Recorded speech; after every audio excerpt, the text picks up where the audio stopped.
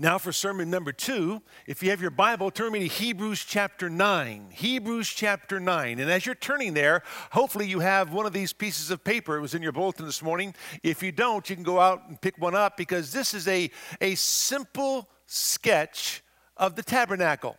A simple sketch of an earthly sanctuary. But it is a sublime shadow of our Savior, Jesus Christ our Lord. You're going to need this for today and for next week as we go through the new covenant and help you understand exactly the uniqueness of the tabernacle and how it applies to your life and mine. Think about it this way. There are 2 chapters in the Bible that talk about the creation. There are 50 chapters in the Bible that talk about the tabernacle. 2 for creation, 50 for the tabernacle. 1, creation, portrays the power of God. The tabernacle portrays the person of God.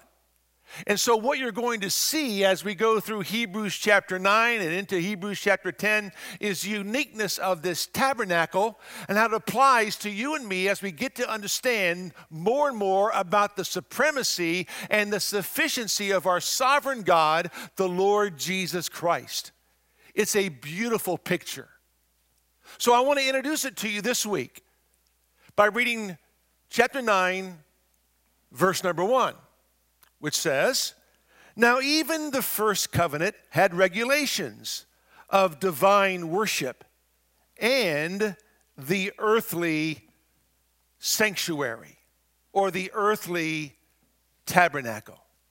Remember way back in the book of Genesis chapter 3, verse number 8, that God would walk and talk with Adam and Eve. In fact, in the book of Genesis, God would walk with his people. Enoch walked with God, and God walked with Enoch. Genesis chapter 5. If you go on to Genesis chapter 6, Noah walked with God, and God walked with Noah. If you read on in Genesis chapter 17 and Genesis 29 and so forth, you realize that God walked with the patriarchs, and the patriarchs walk with God. In the book of Genesis, it's all about God walking among his people. But when you come to the book of Exodus, it's no more necessarily God walking with his people as much as it is God dwelling among his people. And in order for God to dwell among his people, he needed a place to dwell. And that's where the tabernacle comes in. In fact, it says these words in Exodus chapter 25, verse number 8. "Let them construct a sanctuary or a tabernacle for me, that I may dwell among them." God wanted to dwell among his people. If you read further on in the book of Exodus chapter 29, verse number 45, God says, "I will dwell among the sons of Israel and will be their God.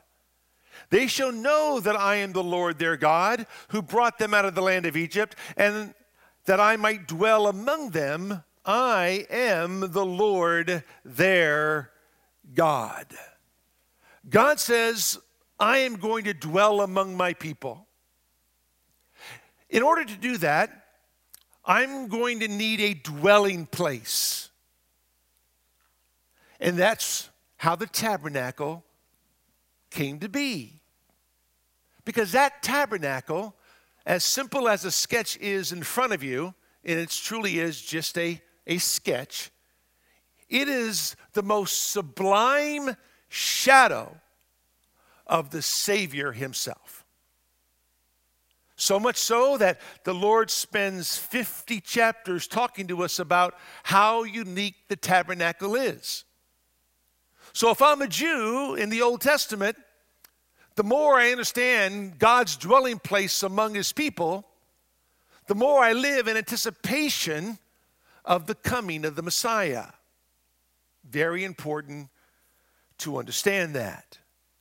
So, Israel received great privileges. In fact, Paul says in Romans 9 these words in verse number 4, the Israelites to whom belongs the adoption as sons and the glory and the covenants and the giving of the law and the temple service and the promises. What belongs to Israel is the glory. What's the glory?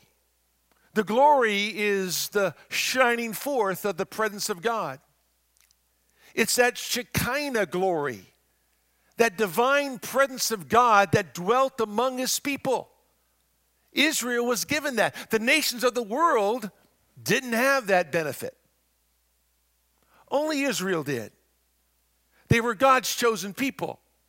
And God says, I'm going to dwell among them. And as I dwell among them, they're going to come to know me. They're going to come to understand me. And that's why the Old Covenant was so important. Because all that took place with all the rituals and all the ceremonies and all the symbols and all the shadows would all point to one substance, the Savior, the Messiah of the world. How important is that?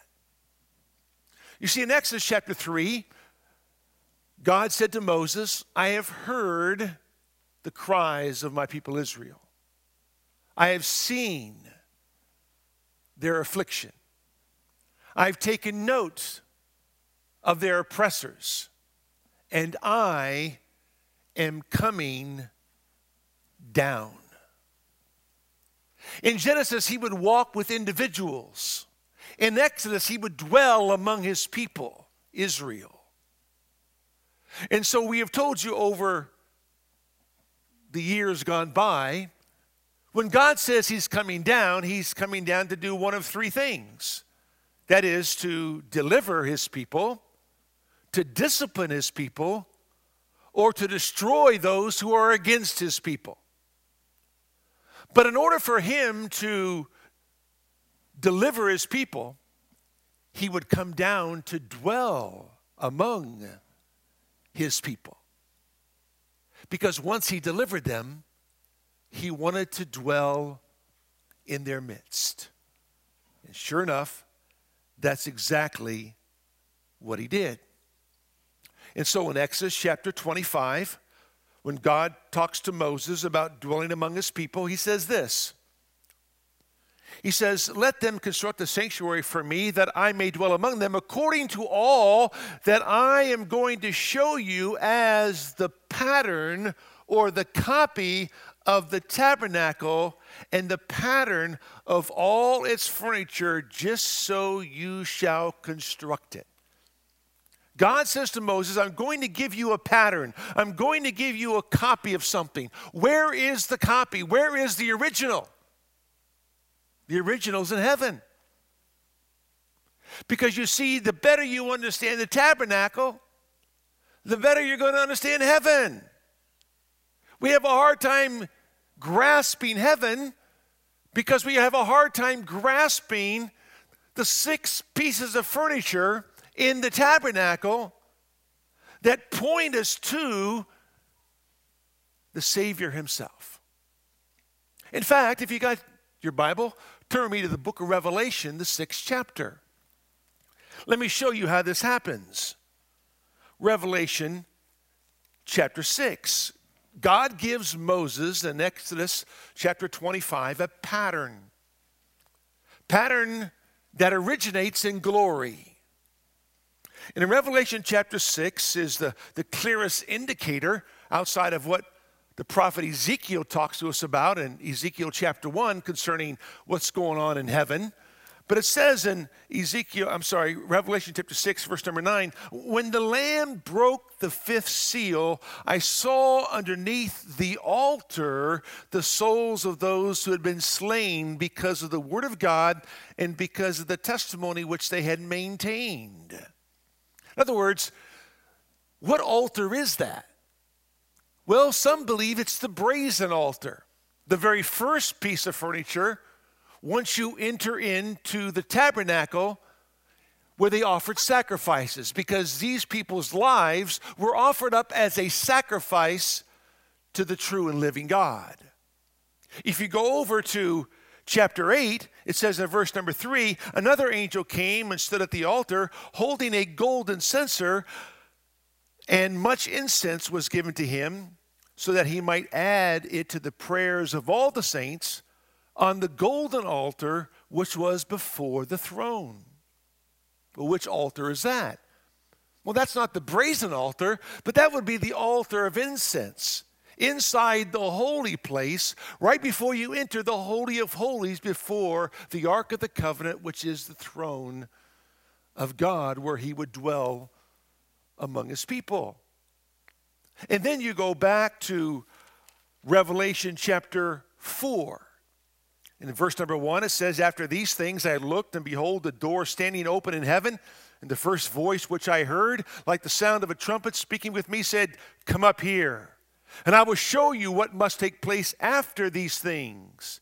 Immediately I was in the Spirit, and behold, a throne was standing in heaven. So not only is there a brazen altar, not only is there an altar of incense, but there is a throne in heaven.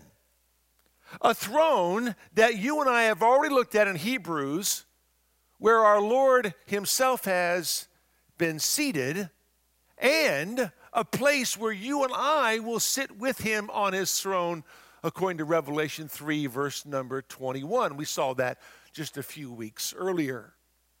And then it says, and behold, a throne was standing in heaven, and one sitting on the throne, and he who was sitting was like a jasper stone, and a sardius in appearance. And there was a rainbow around the throne, like an emerald in appearance. And around the throne were 24 thrones. And upon the thrones I saw 24 elders sitting clothed in white garments and golden crowns on their heads. Now that one verse will determine whether or not you believe in a pre-tribulational rapture, a mid-tribulational rapture, or a post-tribulational rapture. If you believe and understand, rightly so, that the 24 elders are the church of Jesus Christ, you believe in a pre-tribulational rapture. Because everything about the tribulation hinges on the identity of the 24 elders in the book of Revelation. Once you understand that, you can't help but be a pre-tribulational rapturist. Why? Because the number 24 is a number of representation. In the 1 Chronicles 24 and 25, what does 24 represent? It represents the priesthood in Israel, because there were 24 priests that represented the entire nation of Israel. And therefore, we already know in Revelation 1, verse number 7, that we who have been redeemed by the blood of the Lamb are called a kingdom of priests. A kingdom of priests. And those 24 elders, which are representative of the church of Jesus Christ, are priests to our God who is in heaven. In other words, we have access to his presence because we are a priesthood of believers. But not only that, how the 24 elders are described tell you it's the church, because they are on thrones, and only the church sits on thrones with the Lord. They are in white garments, and only the church is clothed in white garments. Revelation chapter 3, verse number 5, along with Revelation chapter 19, we come back with him in white garments because they've been washed in the blood of the Lamb, and they are the ones who have crowns, Stephanos, the victor's crown. Those three elements describing the 24 elders, as outlined in Revelation 2 and 3, describing the overcomer, the believer, in those churches, helps you identify the 24 elders who are on thrones, who have crowns, who are dressed in white raiment, who have access to the presence of Almighty God. And it says in verse 5, out from the throne come flashes of lightning and sounds and peals of thunder. And there were 7 lamps of fire burning before the throne. When you go past the brazen altar, then you come to the laver, which is for ceremonial cleansing. And then you enter into the holy place. To your left, you have the candelabra. To your right, the table of showbread. In front of you, the altar of incense. And then beyond that veil, the Holy of Holies, where the presence of God himself would dwell. So Moses, in Exodus 25, would be able to copy down what he sees in glory and therefore construct a tabernacle, an earthly sanctuary that would point everybody in Israel to their Messiah. Soon there would be a temple, and the temple would be even a more beautiful, luxurious place. But in Hebrews 9, verse number 1, the writer of Hebrews uses the earthly tabernacle to help us understand exactly what was from the very beginning as outlined by God to Moses, as it was a copy, a pattern of that which was in heaven. Oh, by the way, it says, and before the throne there was something like a sea of glass. In Exodus chapter 24, verse number 20, you realize that there is a sea, a crystal sea, in what Moses sees in glory.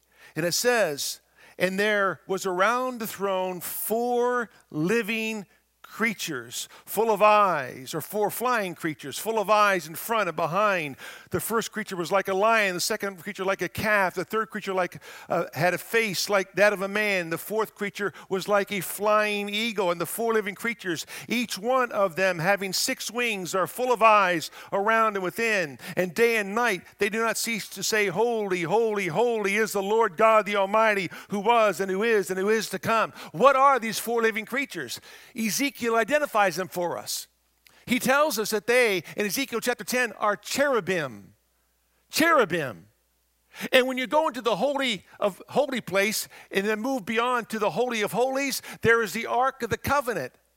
And on top of the ark were these golden cherubims whose wings almost touch. But in between those cherubims was where the presence of God himself would dwell.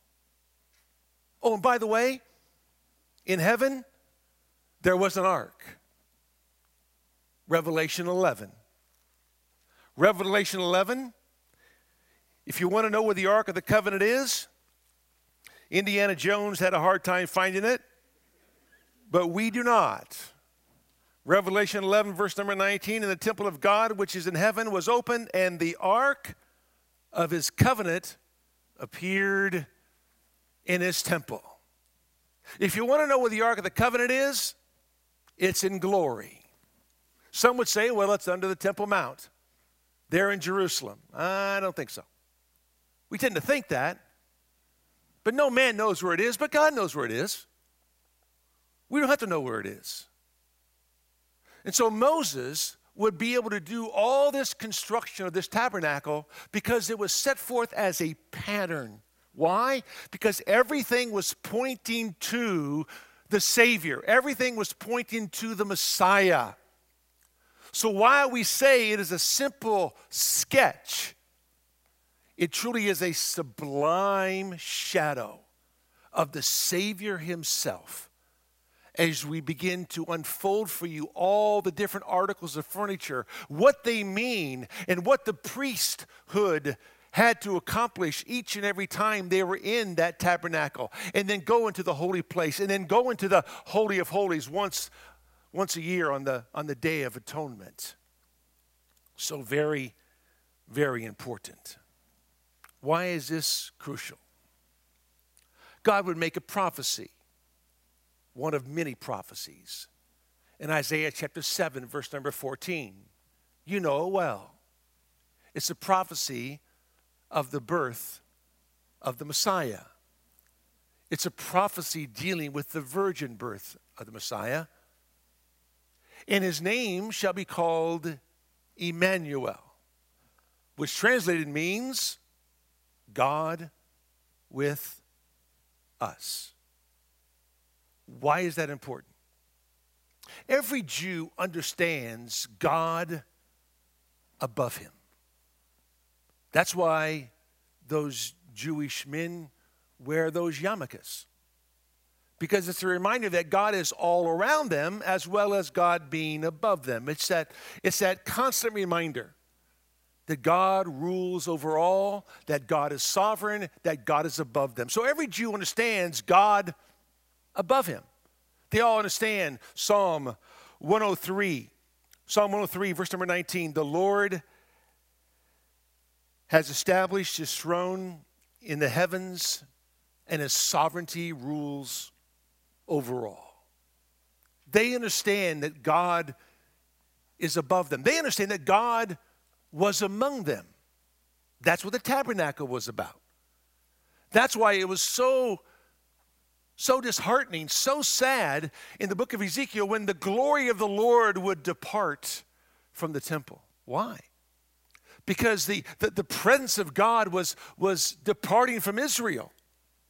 And that there would be this prophecy where the Lord would come again and he would dwell among his people.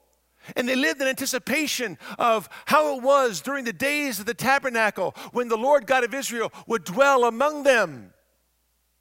And so, when you come to John chapter 1, it talks about the Word that was in the beginning, the Word that was with God, the Word that is God, was God, right? And then John 1:14, and the Word became flesh and what? Dwelt among us. And the Word tabernacled among us. And every Jew who would read that would understand the tabernacle in the Old Testament, how God would dwell among his people, and that the Lord God of Israel came down and dwelt among his people. So they understood God above them, they understood God among them, but in order for them to understand that, God had to give them his Son. So in John 3:16 it says, for God so loved the world that he gave his only begotten Son. So God gave his Son. Not just so that he could be among us, but something way better than that. So God would actually be in us. And the Jews never got that one. They had no idea about that. That was the mystery. The mystery that was concealed in the old but revealed in the new. Christ in you, the hope of glory. They didn't get that. But that was the uniqueness of Christ coming down. God in the flesh coming down to man. Why? So he would fulfill old covenant promise. So that in fulfilling that promise, he not only would just be among his people, he would actually be in his people. And if Christ is in you, Christ is for you. If Christ be for us, if God be for us, who can be against us? Answer, nobody. So if God gave us his Son, so that God would be among us, so that God could be in us, that means that God is actually for us, so much so that now God sends us. As the Father has sent me, so send I you. God sends us with his presence, with his person. Because everything that took place in the book of Exodus, with the pattern of the tabernacle was all foreshadowing, all in anticipation of the Messiah who would come, ultimately indwell his people, that he might send them forth to be his representative to a lost world, that somehow they might understand the beauty of the Christ. That's where we're going in Hebrews 9. Let's pray. Father, we thank you for today, the opportunity you give us to study your word. How beautiful it is, how congruent it is, how one thing points to another thing that points to another thing that ultimately points us to the one thing that matters, Jesus Christ our Lord, the King of all kings, the Lord of all lords. This week, Lord, may we be used by you for your glory. In Jesus' name, amen.